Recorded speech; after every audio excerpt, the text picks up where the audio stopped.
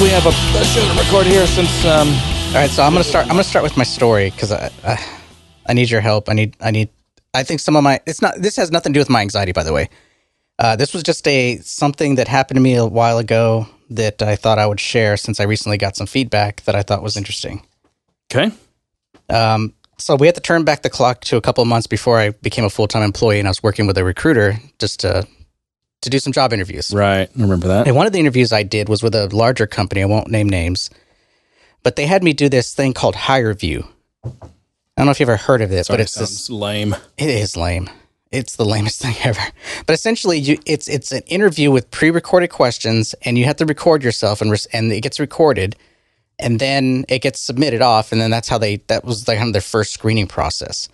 I did not like it. I hated it. Like, what was it? Questions or?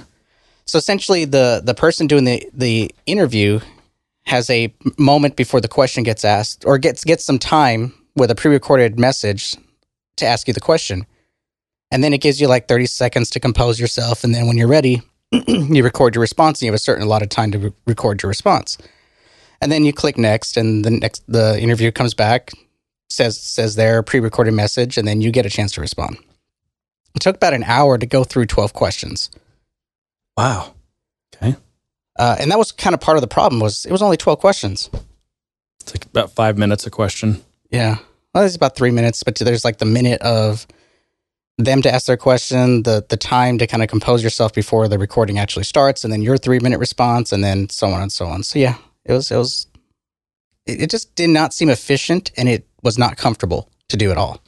I feel like I'll just make a brief comment here because I'm not trying to sidetrack you, but the way people interview, the way companies do interviews now, it seems really inefficient. I mean, I'm so thankful that I haven't had to really do much interviewing, and I don't even have a resume. It's kind of embarrassing. There's a lot of things I didn't have. But I watch these people, they go on like 3 or 4 or 5 or 6 rounds of interviews, and they're all, they got to fly out somewhere every time or whatever, or a lot of the times, usually the first one you don't have to fly out for, they want to do a phone or something, but then they want you flying out there all the time, and I don't know, some companies try to make that more efficient, especially if you're flying out there. They'll like try to compress all those rounds into one day and just have you meeting with people all day, which is, I can't imagine the stress of that, but at least they're compressing it. But anyway, yeah, continue. Well, there's, for one thing, what I didn't like about this, at least with a phone interview or at least some kind of interactive interview, you had the opportunity to ask for clarification, or you had the ability to kind of communicate and interact and have a conversation about something. Like humans do. This felt more like a proctored exam. Yeah. I felt like I was taking an exam. So I'll tell you a little bit about the role because it leads into the response I got. And that is, this was for a technical architect position. This is what they advertised for. And it seemed right up my alley. It seemed, they wanted someone strong in Salesforce. They wanted someone who, they even mentioned, the opportunity to build out a team and to kind of they really wanted to build out this Salesforce team to do, for their organization, to really build it out. And they are even talking about having data scientists on the team that were going to be coming on for some analytics stuff that they were going to build. So I was like, man, this sounds pretty exciting. This sounds like I'll get to do a lot of different things. They're into CPQ and all that kind of stuff, sales, support, a bunch of different things. So I was kind of excited about it when I saw and read the description. And this was probably one of the first interviews ever. By the way, did you ask about the data scientist? Did I ask if I could be the data scientist? No, about the data scientist and how they became a data scientist? No. You should have, or you could have played in this clip. It was really easy. I just changed my title to data scientist. Sorry. Well, I kind of feel like that's what happened with this role, is they just changed the title from system admin to technical architect. Yeah. And I'll tell you why I said that. But this was one of the first interviews ever where I disqualified them. After taking that interview, I was like, this is horrible. This is not going to work. Every job you decided not to take is something where you disqualified them. So I don't. Oh, I guess, but this is off of the first interview. Usually, I'm like, okay, we've had that first round. It's a screening process. Let's go through. I did not want to do any more after this. Yeah. But I was curious about what they thought of that process or that interview, what they thought of me or what they got out of me. Because I'll tell you this, I failed that interview hard. The way the questions were, they were very admin specific. There were things like, so they were technical questions. No, they were not technical. No, questions. I don't mean technical like coding technical. I mean they were very much nuts and bolts about some tool or system. This was Salesforce related. Okay. So one of the questions was, what is the limit of assignment rules? Okay, I'm saying that's technical. That's like super nuts and bolts, like detailed stuff about a particular system. Yeah. Okay. And there's also some questions on sharing rules, but the way the questions were being asked, it was like they were using Salesforce. They hit a limit and they wrote that question down. Right. And it was like, what would you do if you came across this limit? And to me, it was like, oh, this happened to you, didn't it? Or maybe because the way these questions happened, it was like they try to do something, they hit a limit, and now they're looking for someone who can kind of avoid these pitfalls. I know what they did before they interviewed you. They went and asked their Salesforce team, hey, what problems you guys having problems getting passed right now that I can maybe go get you some answers on. So they just made a list of them and then went and asked you. And you painted the term, you used the term nuts and bolts, and I'm like, that's not nuts and bolts. And in fact, even in the interview, I failed because I'm like, I don't know what the limit is on assignment rules. I don't memorize limits. If I come across a limit or I need to know a limit because I'm trying to design a solution, I'll go and look it up. I don't dedicate a lot of memory space to it. The other thing is that the way I see technical architect role, I see it as a very technical person, someone who's going to take requirements and kind of really design out a solution. So in my lead up to this interview, I tried to prepare myself, and I really prepared myself on technical stuff. I practiced on my own, just responding to technical questions, how would I solve this problem? How would I, if I got given this requirement, what kind of things would I look for? What kind of follow-up questions would I make? From a technical perspective, what systems would I involve and all those kind of things? I was really thinking technical architect, or at least what I think a technical architect is. And maybe I don't know what a technical architect is. Maybe someone can educate me on what a technical architect is, because I don't even like the title. Well, I mean, that just reminds me of all the debates around it, just in general, like what people call like an architect or a software architect. I mean, no one has cohesive definitions around, or at least consistent definitions around what that even is. Because in fact, when you just said to you, a technical architect is someone who's very technical, and I know the technical is in the name, but to me, the more important skills of a technical architect actually aren't technical, because I mean, yes, you have to have technical skills, I guess, to some degree, but I feel like there are other skills that are way more important than that. I think so. To be an effective TA. I think so. And I think, and the reason I say I failed this is I wasn't able to answer a lot of these questions effectively or confidently in a way, because I was kind of thrown off by the whole thing. I was expecting to answer something more either general or just kind of be able to demonstrate my skills in analyzing requirements, providing solutions, thinking through problems, those kind of things. Instead, it felt more like what they really wanted was a system admin. They wanted to interview someone who knew all the point and clicks ins and out of Salesforce. Well, that's also, I think that's why they disqualified themselves, because they didn't even know how to interview you. They didn't know even how to talk to you like you're a TA. Yeah. That's weird. Yeah. I mean, it was really weird. And at the end of it, I hated it. And I even sent back a response to the recruiter who was helping me at the time. You tell him to suck it? No, the recruiter's actually was really good. It's actually one of the few recruiters that I enjoyed working with. She was really great. But was this a recruiter at the company, or was this a third? This is a third-party recruiter. Okay. And even she kind of said, yeah, this whole hire review thing is not good for technical questions or interactions or things like that, because there's really no conversation. I mean, I think that type of role is all about conversation. It's all about defining solutions. But anyways, I keep trying to justify it. So the reason this is coming up is because recently, I think last week or the week before, that recruiter called me again on a different opportunity she had. And I was like, well, no, I'm already employed. But what is it? Is it exciting? You never say no. But anyways, I asked her, I was like, hey, remember that company that I did that hire review thing for? Did you ever get any feedback from them on that? And she's like, oh, yeah, as a matter of fact, I did. And so she told me what the feedback is. And so here's the feedback on me as a prospective employee. Okay. These were the words. She read them off the email. And again, remember, this was for an architect role talking about building a team and things like that. And so I geared my responses and my opportunity to just kind of ad lib some things to this, to the what they advertised for. Okay. But the response was, and it's only a few sentences, not strong in SFDC. Sounds like a person that wants to manage and not actually do the work. That was the feedback. So part of me was like, I dodged a bullet. The other part of me kind of felt, damn, I suck that bad? Well, I've been doing this for 13 years, and someone's description of me is not solid in SFDC. Well, the problem is that, they didn't really know how to, I don't think they would know how to interview for an admin role, not to mention a technical architect role. Yeah. because even with an admin role, I mean, as a developer, I think the internet and just fast computers and massive amounts of data storage and all that have made us lazy. Like, I'm really bad about memorizing APIs nowadays. I mean, I've been doing a lot of front end stuff, and I've been working with JavaScript since before half the people listening to this podcast were even born, probably. And I still am constantly, and I have this little. I'm sure there's probably more efficient ways, but like if you just Google like MDN sort or something like that, or MDN, filter, it's going to bring you up the Mozilla's, MDN sort method for the array. There's just like, and I am constantly referencing APIs for these classes and things I've been working with for 20 years because my brain doesn't work that way. And if I have to, and yeah, on limits, there are certain limits that we memorize because they're part of your everyday, and you kind of just need to memorize them. But there are lots. First of all, even outside of the coding space, there are so many limits in Salesforce that you could be a problem at some time, or you might want to know about. But you can't memorize them, not even close to me now. The thing that you should know how to do is first of all, before you actually design something or before you get too far down in a design, to just do a check and see if there's not any limits you might hit. But again, that requires you popping open the reference or looking or asking yourself, well, is there a limit on the number of workflow rules I can have or a number of like actions or a number, those are the kinds of things, but you can't memorize all those. Yeah. And funny enough, that's kind of similar to the response I gave, was that I don't really spend a lot of time memorizing these limits. I can look them up.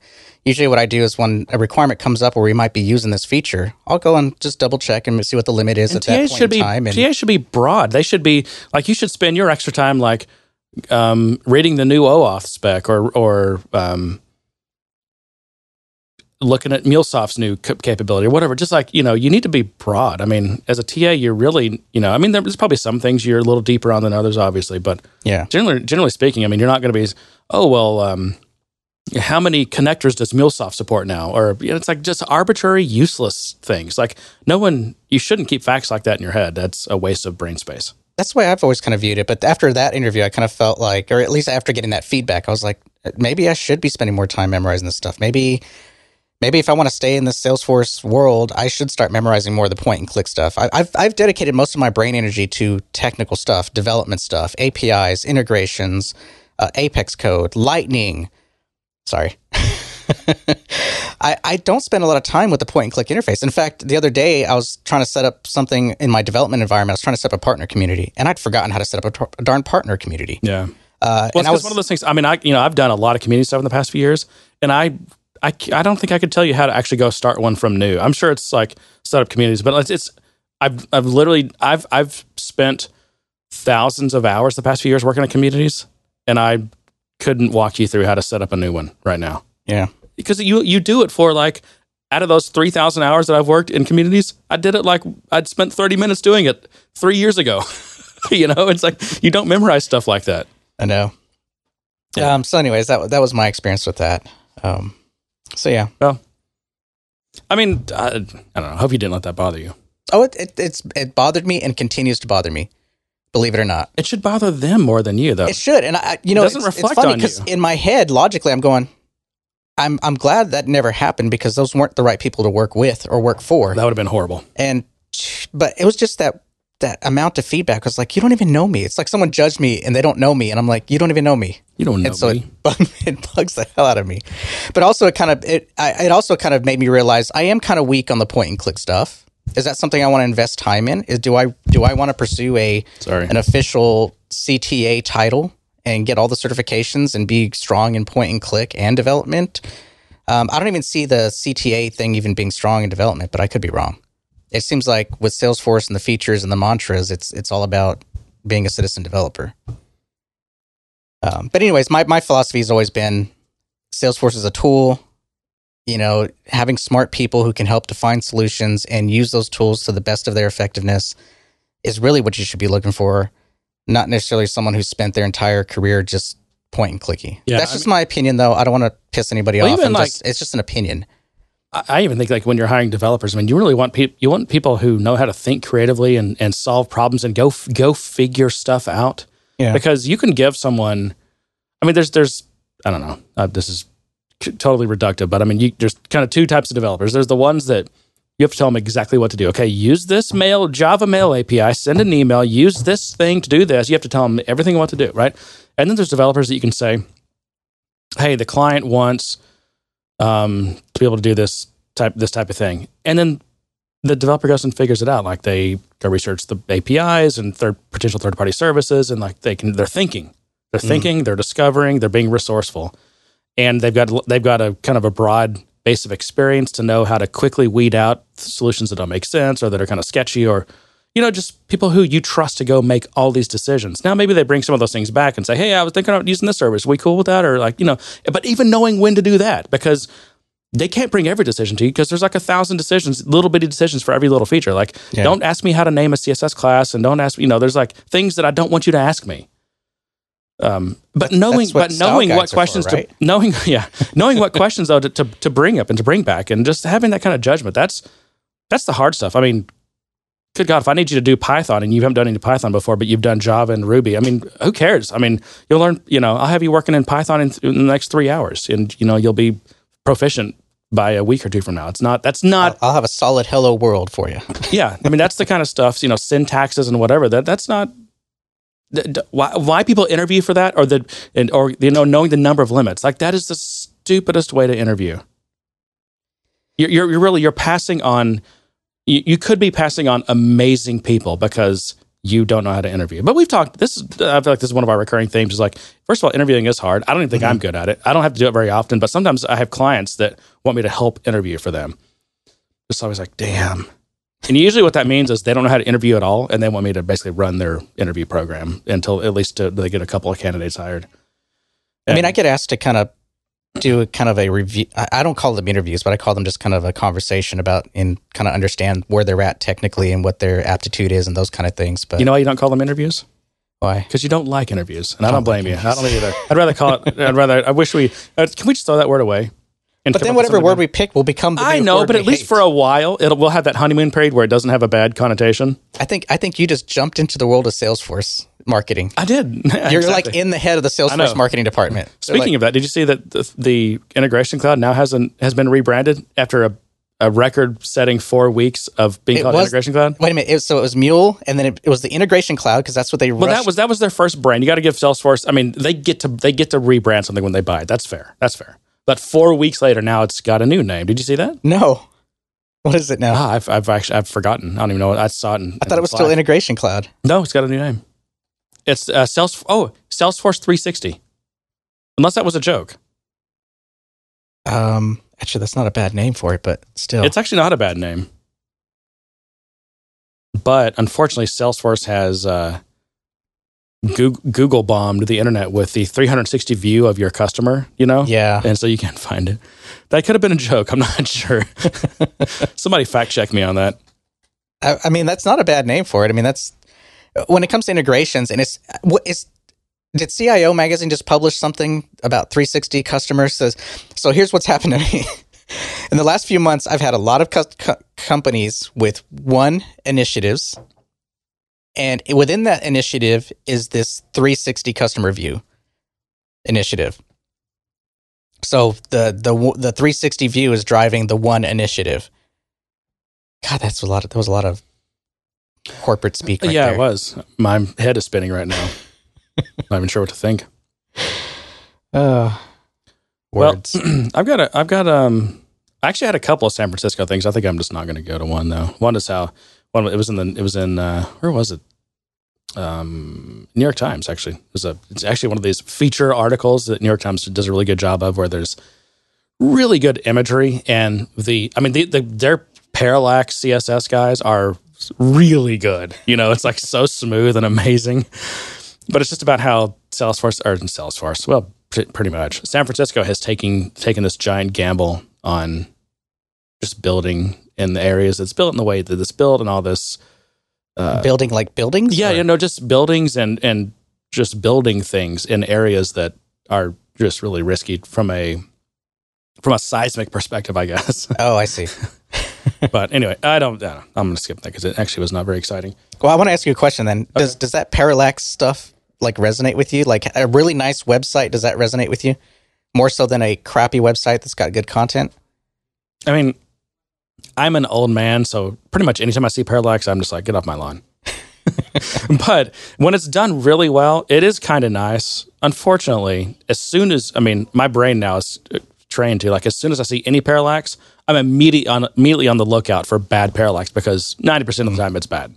I usually see it and I look for my opportunity to click the little reader icon that strips it all out and you're just down to text. But sometimes it's done really well and it's just beautiful and smooth and no jank. And it's like, wow, that's somebody knew what they were doing, or someone really crafted this thing to like insane details. They got a little artist know about it. Yeah. And there's libraries that help you, because I think nowadays you don't, it's rare that you're doing a lot of really manual parallax. I think you use one of these libraries, kind of like animation or whatever. But anyway, no, this is just a kind of a follow up to what we've talked about on San Francisco recently. Just of course being out there a few weeks ago for Trailheadix. But this is about there's a guy who, I guess, what is this guy's name? Joe D'Alessandro, and he's the president of SF Travel, which is their city visitors bureau. And it's his job to promote San Francisco. And he he's irritated right now, I guess you could say.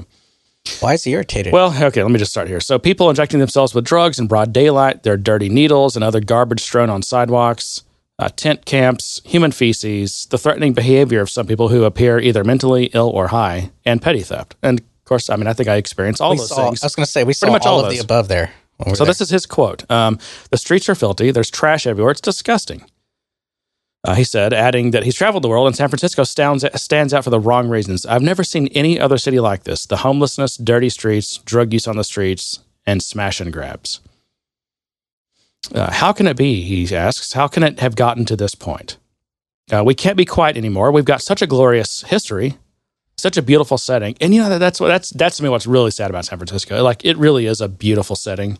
It does have amazing history, and like culturally, so many amazing things have come out of there. And it's, it breaks my heart to see that city now. That it's painful for me to go there. Yeah. Not to mention the fact that it's too expensive, but it's painful it's just painful to see that. Yeah. Because there's parts of San Francisco that I absolutely love, and it pains me that, like, my wife doesn't want to go there.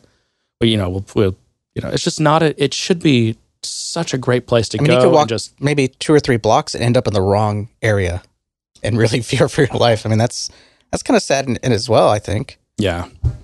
You really have to know where the boundaries are, because you can make one turn and you're in a really bad place. Let's see. He just says they're all letting it slip away, and the quality of life there is not good for anyone. He said, we become complacent, and I think we've taken this as a kind of new normal, and it's not. It's wrong, and we have to do something about it. He's saying that so many visitors are sending complaints to him about their experiences in San Francisco that he's got to speak up. And that's what's weird, is like, he's out publicly complaining now, but it's actually his job to keep people coming in, visiting San Francisco, to keep, tourists coming in, business conferences coming in, all that kind of stuff. But he's joining a growing chorus of people whose jobs make them dubious about telling a columnist their real opinion of San Francisco, but who say they have to because working behind the scenes isn't moving the needle. And this other guy, his name's Kevin Carroll. He's a director of this hotel council, which represents like 110 hotels in San Francisco.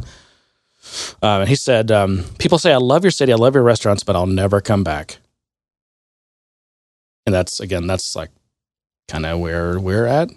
It's just, I don't really, I did enjoy the conference. I did enjoy getting the opportunity to meet people, people listen to the show, or just other people in the community. That was the most valuable, and always has been the most valuable experience for me about these conferences. But you could do that anywhere. That's, that's nothing to do with San Francisco, right? You can locally, but a lot of the people that I enjoy working or interacting with are overseas. And so usually I don't get to see those unless it's like a Dreamforce or a Trailhead or some major conference where they, because it's a big expense for them too to kind of cross the ocean and come over here. So, that's the one thing I enjoy about it, and that's the one thing that keeps me from saying no. I'll never go back. Yeah,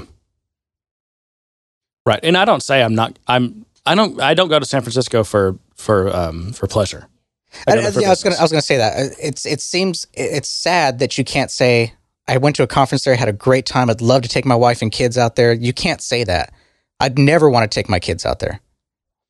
It's just things I don't want them to see. So this is something about business events. So this guy, D'Alessandro, and then some other guy who's like a public policy person, they just say they're hearing increasing complaints from business organizations that pay a lot of money to hold events here. And Salesforce could very well be one of those. I'm sure Salesforce is highly involved in with these groups and these people, trying to just improve the situation. But Salesforce also has a park that they adopted, don't they? Well, I don't know. They named like that kind of street area between like Moscone North and South. And didn't that get called Salesforce Park or something? Yeah, I think so. I mean, I'm sure. I mean, the thing is, like, you got companies like Salesforce who, seems like they give a lot of money to San Francisco, whether it's to the schools or you're probably adopting like parks and different things like that. I'm just saying that those type of places do attract more of the homeless and things like that because they're public spaces. So I got to think if you adopt a park and you're having that problem, you're one of the complainers. So right. I'm saying. So not only do you have all this, because you think it's that, and that, I don't know. I guess one thing in my head is it's not a money problem because you have all this philanthropy, but also you've got some of the most expensive real estate in the country. Now I don't know if they have real estate tax there like we do here, property tax. But if they don't, they certainly have income tax, which is you got some of the highest incomes in San Francisco too, right? So, and these conferences bring in a lot of tourism. Exactly, they've got these revenue streams. In fact, these business conventions and tourists result in $725 million a year of I tourists. I believe tourists, it. Yeah, it's like extra income. And it's like, what are you doing with that? Almost $1 billion. I mean, and I don't know. I don't know how much. I mean, all cities have some form of corruption or other, but it's like it's hard to imagine that money is being well spent. You don't see it. Yeah, and I know that money doesn't solve all these problems. I mean, they've look at education.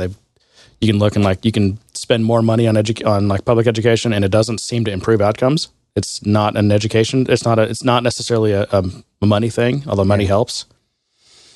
Anyway, let's see. Where was I? Okay, right. So the business thing. So for the first time, this business, I guess, group, they've hired their own safety consultant, who's a retired San Francisco police captain, and this guy's job is to come up with strategies to keep the convention goers safe around Moscone Center and downtown. So I wonder if those guys were out and about, like at Trailhead or even at Dreamforce.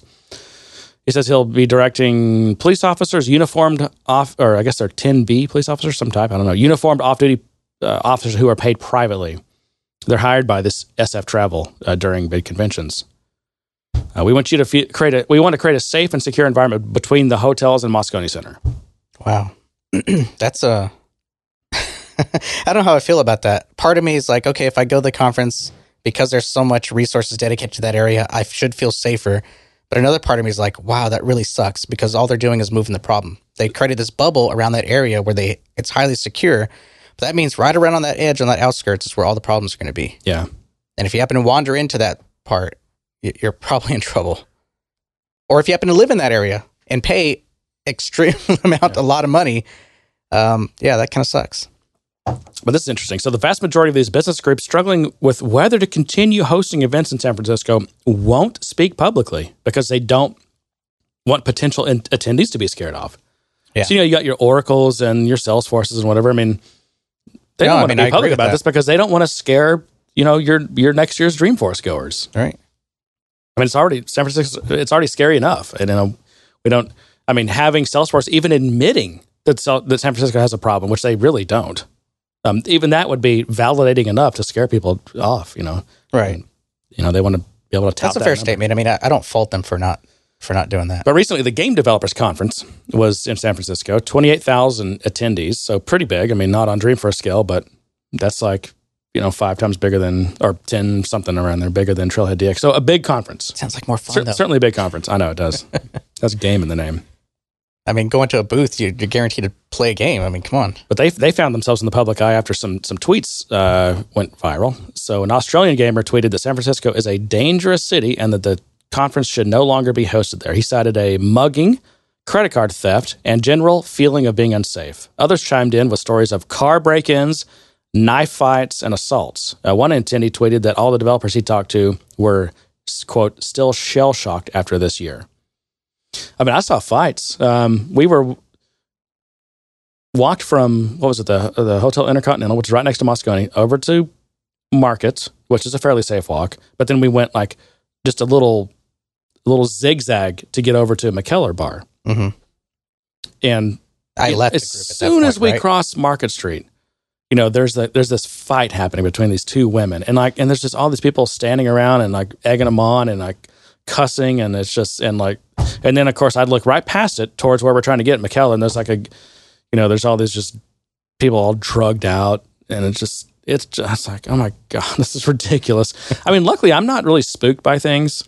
I mean, I guess I could, you could just have bad luck and find yourself in the wrong place at the wrong time, but generally people don't scare me. But I mean, there was one time when I was about to cross the street, but I stopped because the little orange man said stop. Oh, so you follow the rules. Yeah, nice. I tried to. Yeah. But there was homeless person there was sleep. I thought they were sleeping right there at the walkway. But this woman kind of sits up and just starts screaming at me at the top of her lungs. And I didn't look at her because I'm like, I don't want to make eye contact. Usually that makes it worse. But because I didn't look at her, I'm like, I'm kind of afraid. Like, I don't know what she's going to do. And because I can't see what she's doing, I won't be able to like defend myself or react in time. Yeah. But she's like just going to town on me, like, yell. I mean, it was one of those yelling. You could hear it. I'm sure you could hear it a block away. It was so loud, and she was complaining about something. I don't know, money, or I can't remember what it was, but.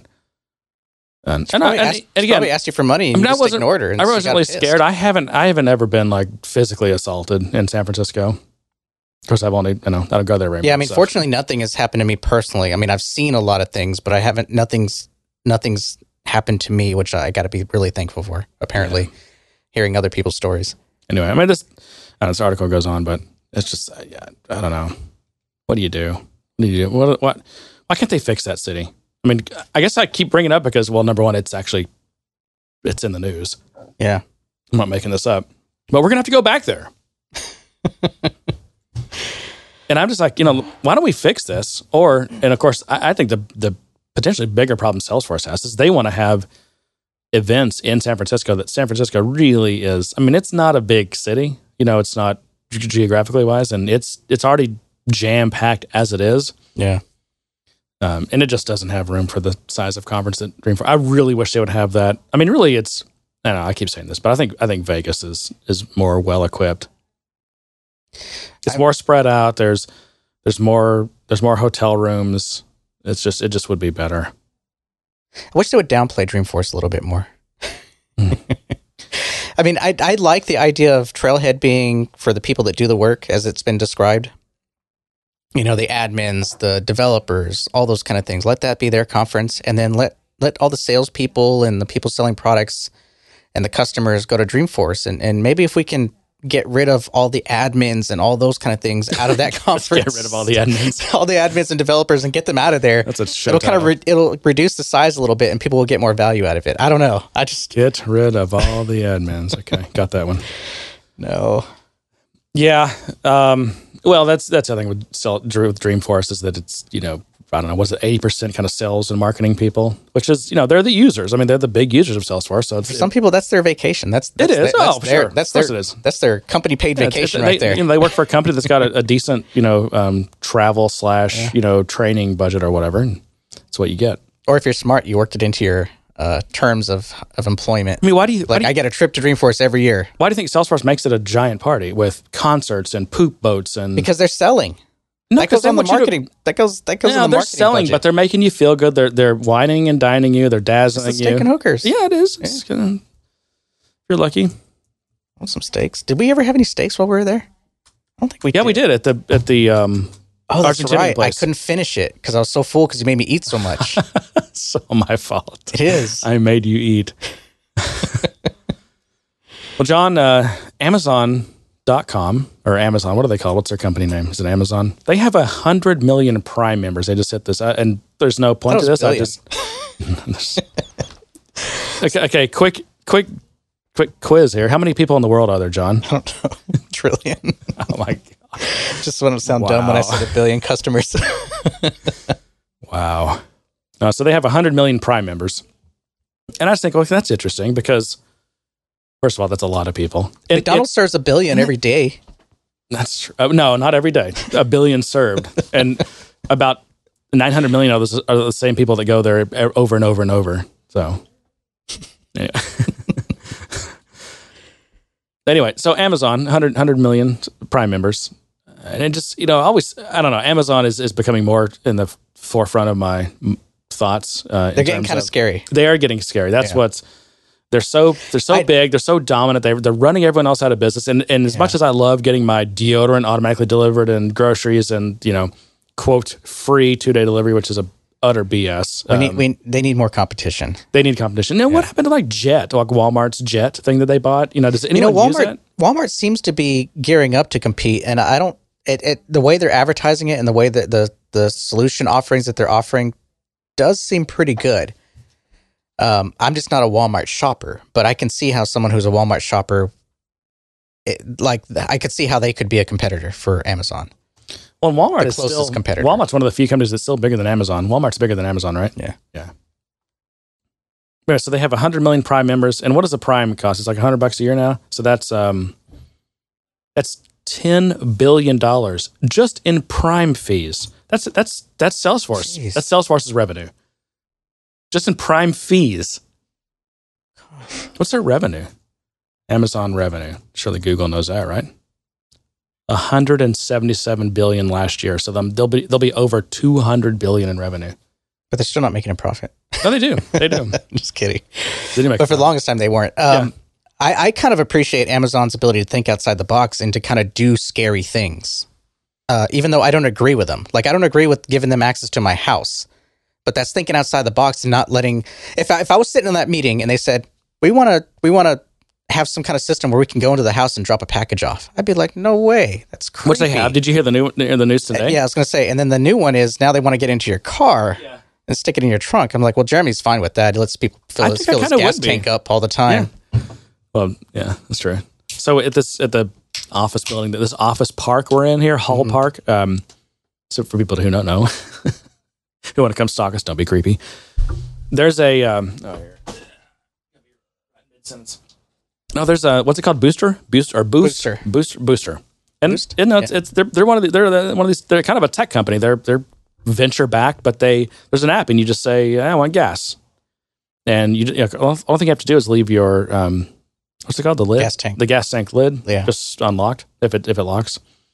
But when they come out and they just, while you're at work, they just fill your tank up, and it's like normal gas prices. I don't know how they make money. They do sell additional services. They don't have to pay rent and upkeep. They'll clean your windshield. That's true. I mean, yeah. They'll clean your windshield. They'll fill up if your tires are low. But that's stuff they sell. But I don't ever buy any of that. So, Amazon will put packages in your trunk. That's not a bad idea because it's better than if you're in an area where you've had porch theft. I guess is that what it's called? People steal your packages. One thing is, I mean, does that mean they get access to turn off your alarm? They would have to. Or you just have to leave it. I don't know. That's a good point. You would have to. This is yours, right? Also, the other one. Really? Yeah. Okay. Well, now I don't know. I think, that one's mine. Either way, I'm getting your herpes. By the way, this show is brought to you by Space Daydream and Double Mosaic Dream. What else do we have? Anyway. I'm thinking, wow, they do $10 billion a year in Prime fees. Just the Prime fees alone, crazy. It's funny. Amazon is scary. Facebook is scary. But Google is extra scary, and they're kind of flying under the radar right now because they're not really doing anything but continuing to collect your data. All your search data, all your email data, all your form data. More and more businesses are running their communications through Gmail. They have a lot of our data. That's scary. But Facebook's, of course, they've been in the news a ton. Oh, we let her in.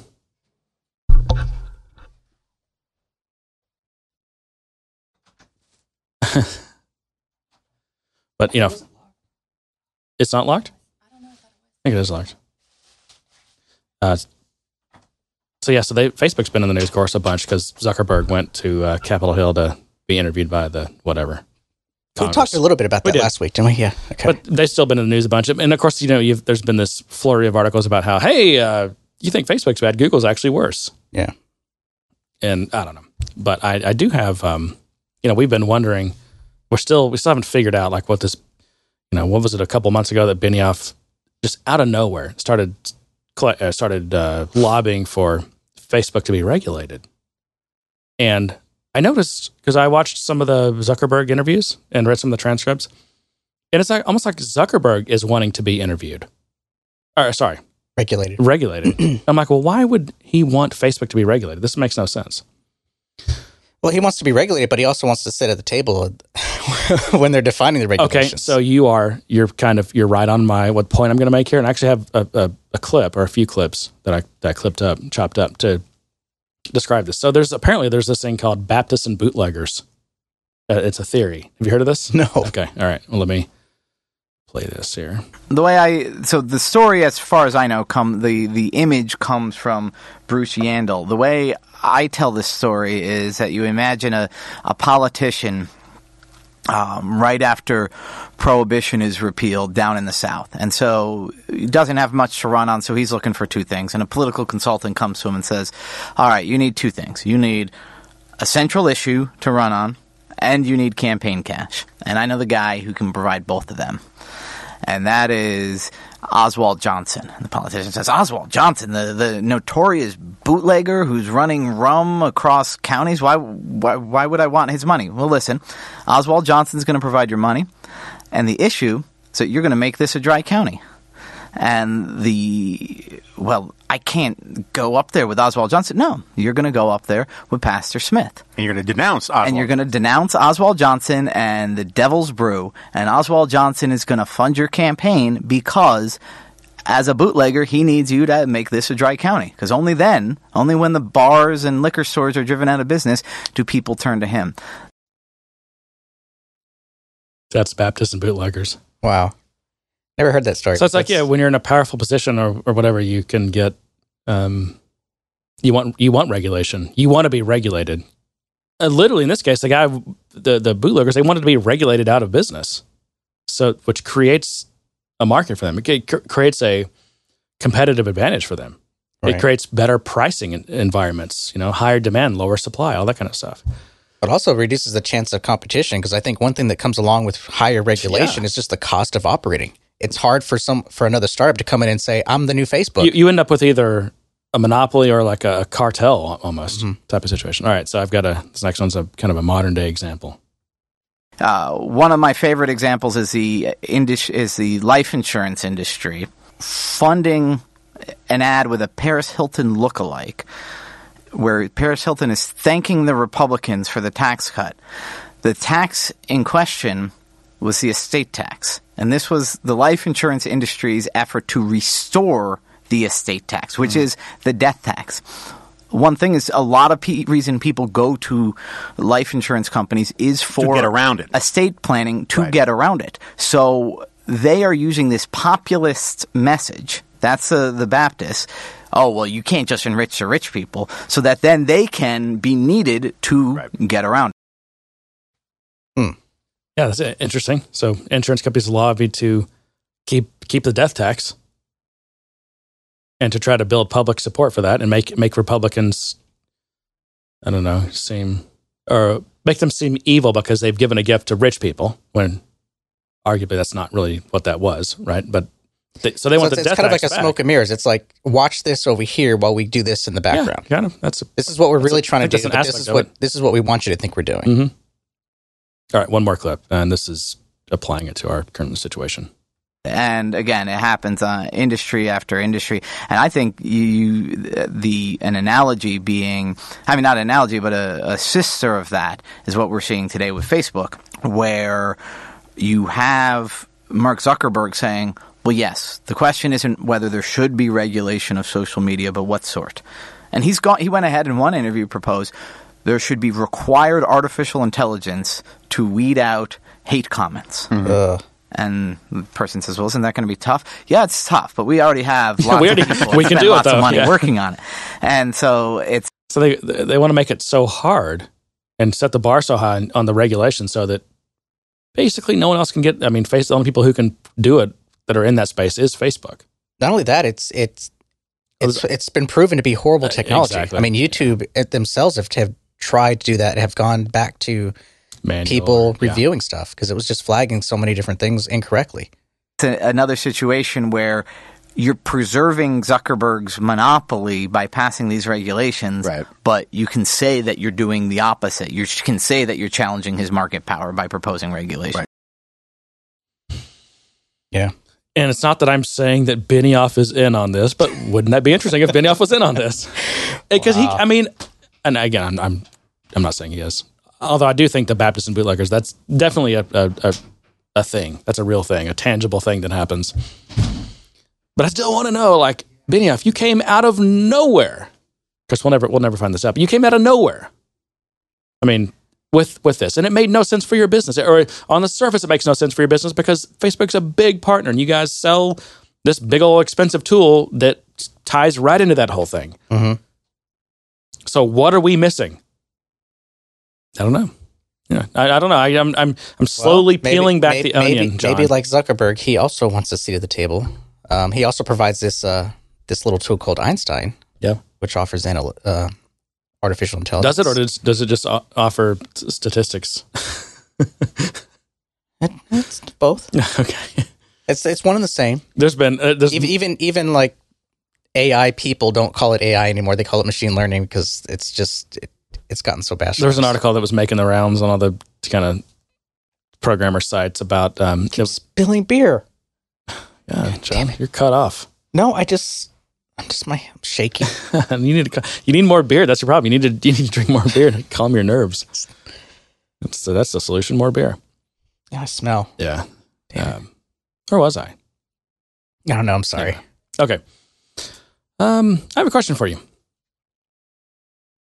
I'm kind of in the, I guess, beta phases of releasing an application. It's a web-based application, and I'm doing all this kind of manual browser testing. Mm-hmm. Somewhat cross-browser is kind of as good as I can, and I've got some VMs I've been using the VMs that Microsoft will let you use for browser testing. Okay, but I asked in the channel yesterday in our Slack team, which is actually a great resource. I got some good answers.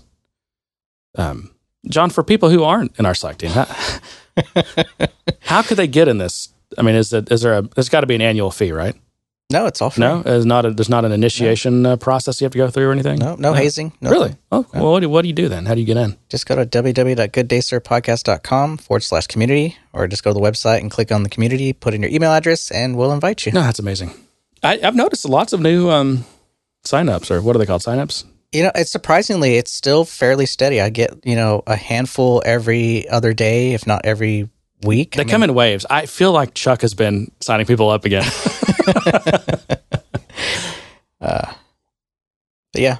Anyway, but so what I wanted was I want some like really awesome tool.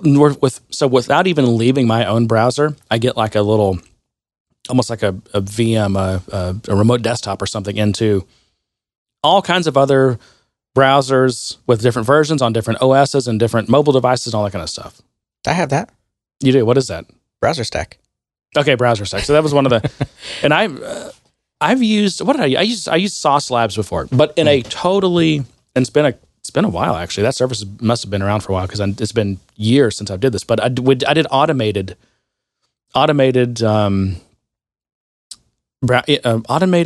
like actual what's that called now? Like Selenium kind of like testing. I think it was Selenium. We did Selenium on this, and it ran in all these Sauce Labs environments. So what did you just kind of work out the positioning, make sure things were visible? Yeah, and it would and we could even do like visual diffs and stuff like that. And it could take screenshots or whatever. But I'm not looking for automation right now. I might in the future. What I'm looking for right now is just a way that I can get in and manually test without firing up a bunch of VMs. Yeah. But apparently, Browser Stack and Sauce Labs both have a thing that you can do that. Unfortunately, it's like $40 a month, which is like, okay, no, that's I guess that's okay. I just paid they want you to sign up for annual, which I'm like, I don't, I signed up for annual. Did you? Oh, I'll just use your account then. There you go. No, that's actually pretty cool. How well does that work? How does that work? How seamless is it? It works is it really through your own browser? No, it's through. You're essentially tunneled into one of their machines. It feels like, and you're using their browser. So there are times where I have to like copy and paste the URL because for some reason it has a browser plugin. So you click on it and it goes to that VM loads But your site. okay, but you're still in your browser. You're not running different apps and VMs on your machine, right? No. Yeah, Okay. it's still it's all through their app or the browser. There's an app that comes with it, but it's all through Okay, that. that's what I want. I mean, is it pretty quick to get from, like, let's say, You can switch. IE11 on Windows 8 to IE11 on Windows 7 or something like that? You know, those kind of things. Yeah, but I will say that it provides so many options of different browsers. You have to kind of just level set on what you really want to test. Pick the more important ones. Yeah, I mean, you have you have like Microsoft Edge on like the tablet, the mobile tablet thing, and then you have the Edge on desktop, and then you have like all these variations for all these different types of systems. And it's like, I don't want to test all that. Right. I think for the most part, I'm like, okay, just give me the latest version of Edge. I'll test on that on, I guess, Windows 10, and I'll test IE11 on, I guess, what is it, Windows 7? Yeah. It can be a little frustrating because it is kind of slow. I mean, your page loads and everything, but if you want to load up the dev tools, it's kind of slow to load that and manipulate that. So your clicks are kind of not as responsive as I would like them to be. But yeah, I mean, for testing and viewing and make sure everything looks and works right, it's awesome. I like it. That's cool. Let's see, what else? You got anything else, John? Yeah, I have a few things. I thought time check. Got about another 15, 20 minutes? Yeah, that's probably, we're almost in an hour, so that's probably good. Well, I have one news item. I have a bunch of news items, but I'll get rid of them all and just talk about this one. And then I thought I have like a list of release note highlights that I thought I'd bring up. Okay. What release is this? Is this something coming Summer up? 18. Summer 18. What, do we have a date on that one yet? I don't know. The pre-release is out, so I'm assuming soon. Yeah, so you can't. I think we already passed. So if you want to get a new pre-release sandbox now, you can't, because technology is hard, I guess. There's that window, like after you pass a certain window, any new sandbox you get is going to be the old version, not the pre-release. And there's nothing you can do to get a pre-release except maybe, I don't know. So I think the best practice is to have always a pre-release org that's always your pre-release org. So you'd create a sandbox that's always your pre-release org. Just don't accidentally refresh it, because you forgot that when you refresh it, it goes back to. Yeah, you kind of have to work out the timing to if you want to refresh it, but if you just need, it just depends. So if you have a sandbox that's on a pre-release instance, as long as you don't ever refresh it, which is my best practice would be have your pre-release org, and then after it goes GA, refresh that sandbox, and then you should be fine. Relatively, it depends on how many customizations you're doing, but most people aren't mass, modifying a ton of crap.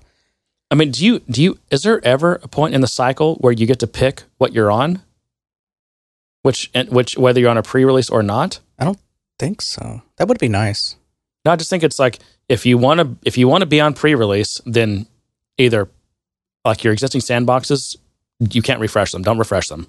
Which actually in and of itself causes big problems, because there's so many times like no, I need to refresh because I need to get an updated copy of like what production looks like into my sandbox. That's job security. That's you got to manage the time frame. You got to know whether or not you're going to need to do UAT on that new release or not. That's not very good job security, because that's one of those things that seems low. Even though it's important and takes a lot of planning and work and stuff, it's considered low value. Like that shouldn't be hard. No one thinks it's very awesome or anything that you do. Well, if you're a huge enterprise that has basically customized Salesforce to the nth degree, you care and you have the team to be able to care.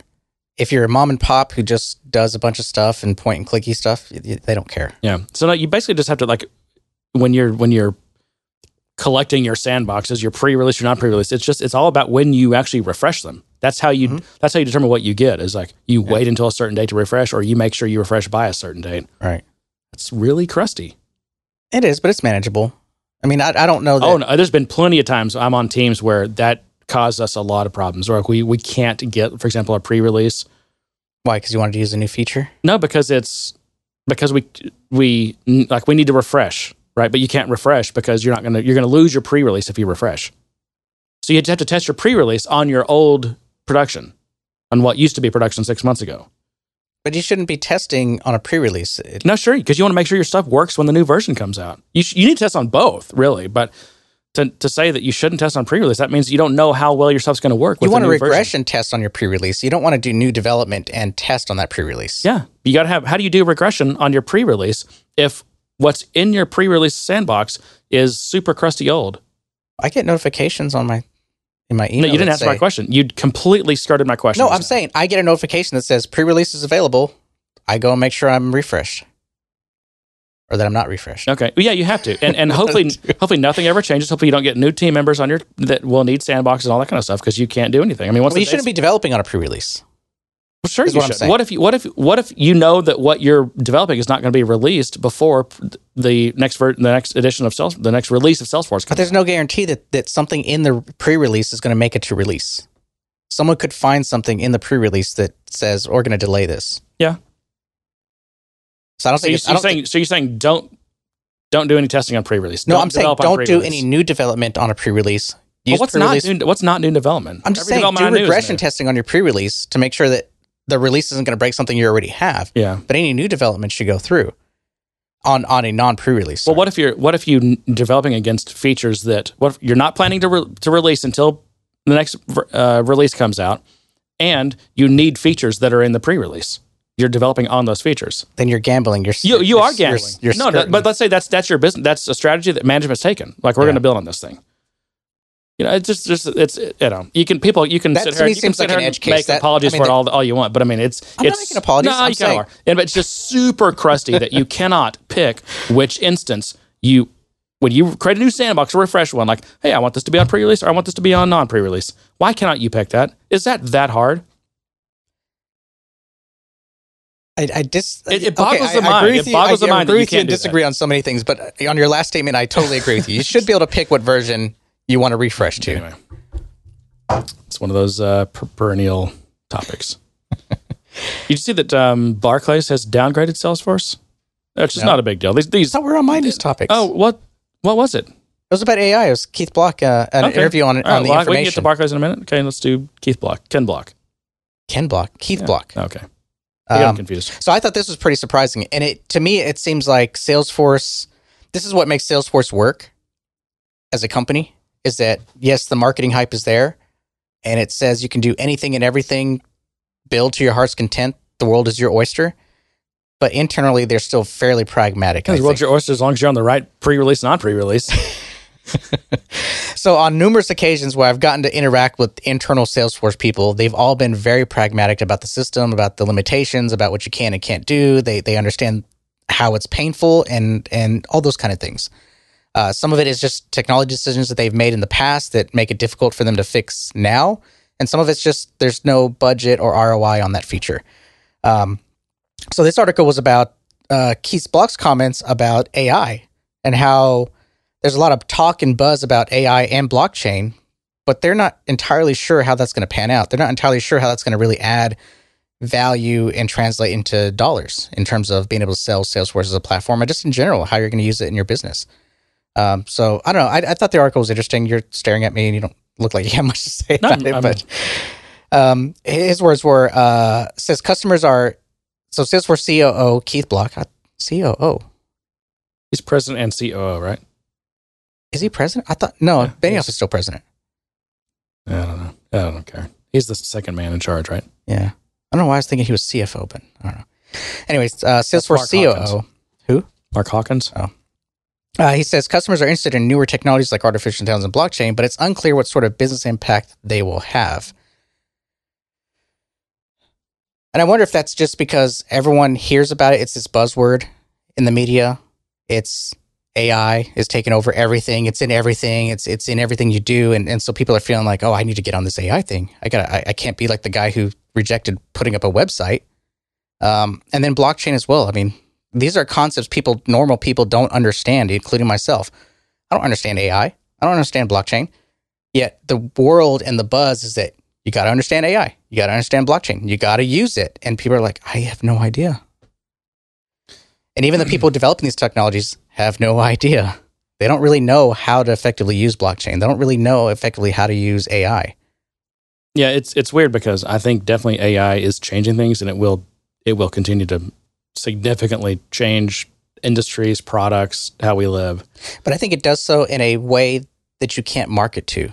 Well, no, people will figure out. But anyway, the corollary to that is that people haven't figured out how to market this. Some companies are struggling to productize it. Mm-hmm. their AI is still, is not living up to, in most cases, what the promises are. Well, I think what people's ideals are. I mean, more and more, I see more and more articles. There was one this past week that made the rounds. It was how, you probably don't need AI. Like, you'd be surprised what you can do with SQL queries. Like, people are getting better information, better decisions out of SQL queries, plus some just manual intuition and like knowledge of future events. That's what's interesting part, because AI doesn't understand future events, or at least not yet. Not the way that most of it's been implemented. Like, for example, let's say that you're using Salesforce's AI thing to tell you which leads to pursue, and you happen to know that there's probably going to be some bill passed that is going to change the business that your customers are in. Now, I'm pretty sure that Einstein's not looking at that. Einstein is looking at stuff in your org.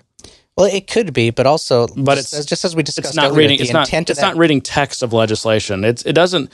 AI is just not there. That's what I'm saying. It's not like AI is not some all-knowing thing. No, I mean, it probably could be included in the data set, but if it's included in the data set, then you come across what we talked about earlier: is what is the real purpose of that bill? The wording may say it's going to make it easier for you to do X, Y, Z, but really, it's kind of protecting monopoly or something like that. Yep. And that's where the point is that AI is really not AI. I mean, most of what's been called AI is either, machine learning at best, or if not, just actually just statistics. From what I've seen, most of the algorithms have been falling under the statistic umbrella. Yeah. I mean, you can get actually a really far way with like just regressions or multivariable regressions and things. I mean, if you've got enough data, I mean, they can tell you which leads to go pursue. That's probably what Einstein's doing. It's not that difficult. I think that's the value of what's been termed AI, is that it's this turnkey solution. It's the solution that exists, and you don't have to do that. You don't have to hire your data scientist. I'm using air quotes here. Right. You don't have to hire your data scientist to build those queries and build those algorithms. Yeah, and I mean, I guess ultimately it doesn't matter. It doesn't really matter what the technology behind it is. It matters how effective it is. Right. And of course, I haven't seen really anything on the effectiveness of Einstein. And I think that's probably his point, and probably in some sense my point as well. Is it's how do you productize that? How do you market that? Because it's not really doing anything that you can't do. And also, today. why would you use that? I mean, show me the scientific paper that has been written up and peer reviewed or something that shows why I should use Einstein. That shows that Einstein actually makes better decisions than people could. That doesn't exist. They haven't done that yet. They just go up there with smoke and mirrors and Dreamforce and talk about how amazing it is, but there's zero reason to believe that it's actually better.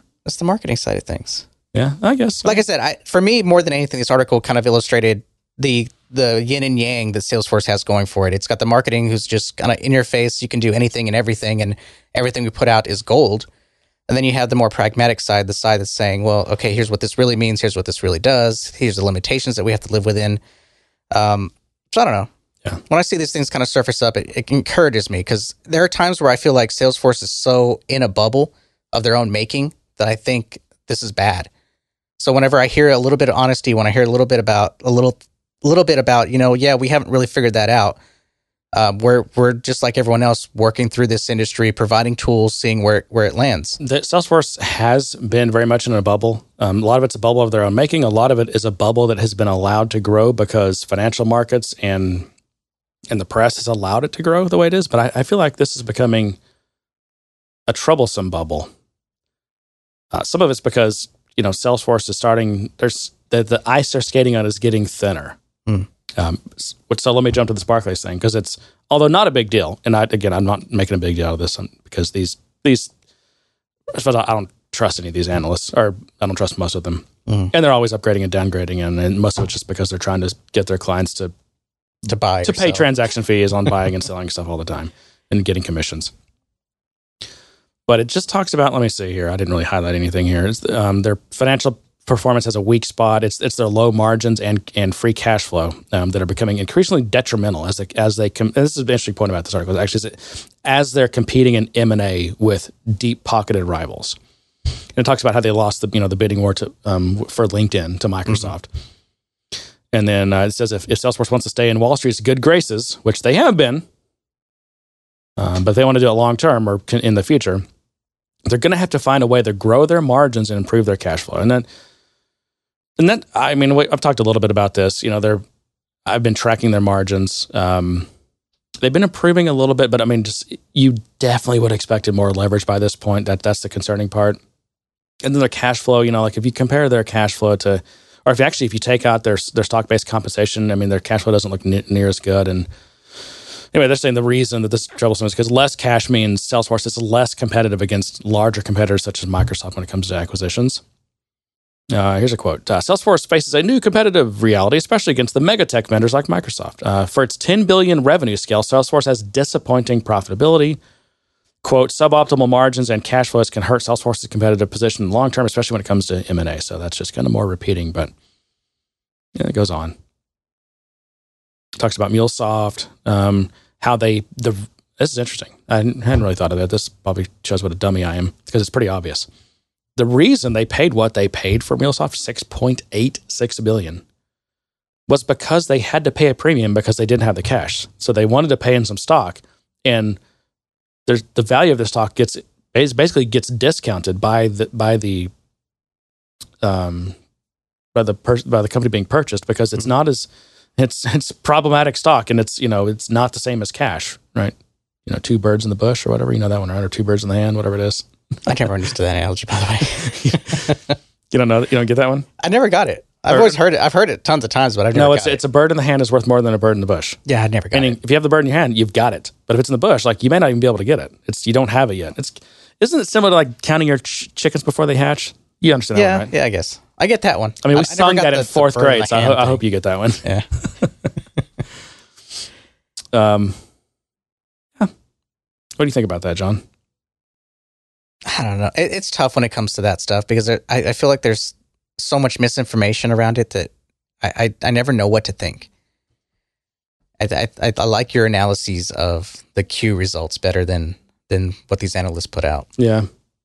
So I feel like it's a more honest take, a more analytical look at it. Maybe, I don't know. It's kind of sad to say that an analyst to me feels more like marketing hype than you and I, Joe Blows off the street, just looking at a quarterly report and trying to make sense of it. Oh, I feel like I would just relate this back to my day in and day out work, and it kind of frustrates me that Salesforce has gotten away for so long with some smoke and mirrors, with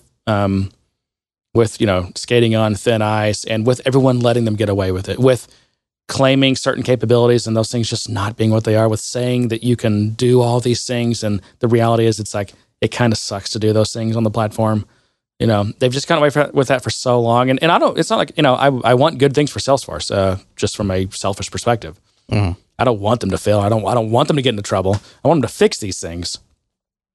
And I'm scared that, I guess the thing that scares me is that they might overextend. Yeah, exactly. And they get themselves in trouble. And it's, just because it hasn't happened, just because they haven't got themselves in trouble yet, doesn't mean they're not going to. And it actually doesn't mean that they're not already in trouble. And it just hasn't, the stuff hasn't hit the fan yet. Yeah. Well, I prefer to think that's not happening. Oh, me too. No, that's my point. Me too. I just, I don't know. And of course, maybe if they did, I always have to preface this. Even, let's say they ran their company like I would want them to run it. That could have completely failed. Yeah. Oh, we're going to just concentrate on hardcore developer stuff, and we're not going to sell past what we can do, and we're just going to talk about what we can do right now, and we're going to focus on command line tools and better language features. Well, that probably would land you in bankruptcy court. Failed. Exactly. Yeah. So I'm not saying that I have the answers or they should run their company the way I want to. I do get worried though that they. It is a bit. It's almost like the saying "fake it till you make it." But how many times can you fake it until someone calls you out on your Fitbit? It's been 20 years, guys. Oh, marker. Oh yeah. Sorry, I didn't even hear that. Anyway. Yep. So let's clean up the house a little bit, Salesforce. Let's get our ducks in a row. Yeah. Well, I think we'll save the release notes for next time. I think our conversations went a bit long, and I unfortunately have to get in a call. So yeah, I'll go out with this, which is you mentioned Keith Block talking about blockchain. There's some he's like a well-known VC guy. Who did he invest in? Tesla, Hotmail, and Skype. Draper, right? What's this guy's name? Something Draper. I don't know. He made news because he saying that Bitcoin is going to hit $250,000. And it's going to be bigger than the internet. Bitcoin will be a bigger thing than the internet was. The fiat currencies are going to be, it's going to be ridiculous. It's not too far in the future to even think, to deal with, fiat currency from governments. 250,000. And here's what this blew my mind. I guess someone actually did a little bit of research here. Draper bought nearly 30,000 Bitcoins in a 2014 U.S. Marshal Service auction. Assuming he still has those, and that's the case, he's holding now $268 million at today's prices of Bitcoin.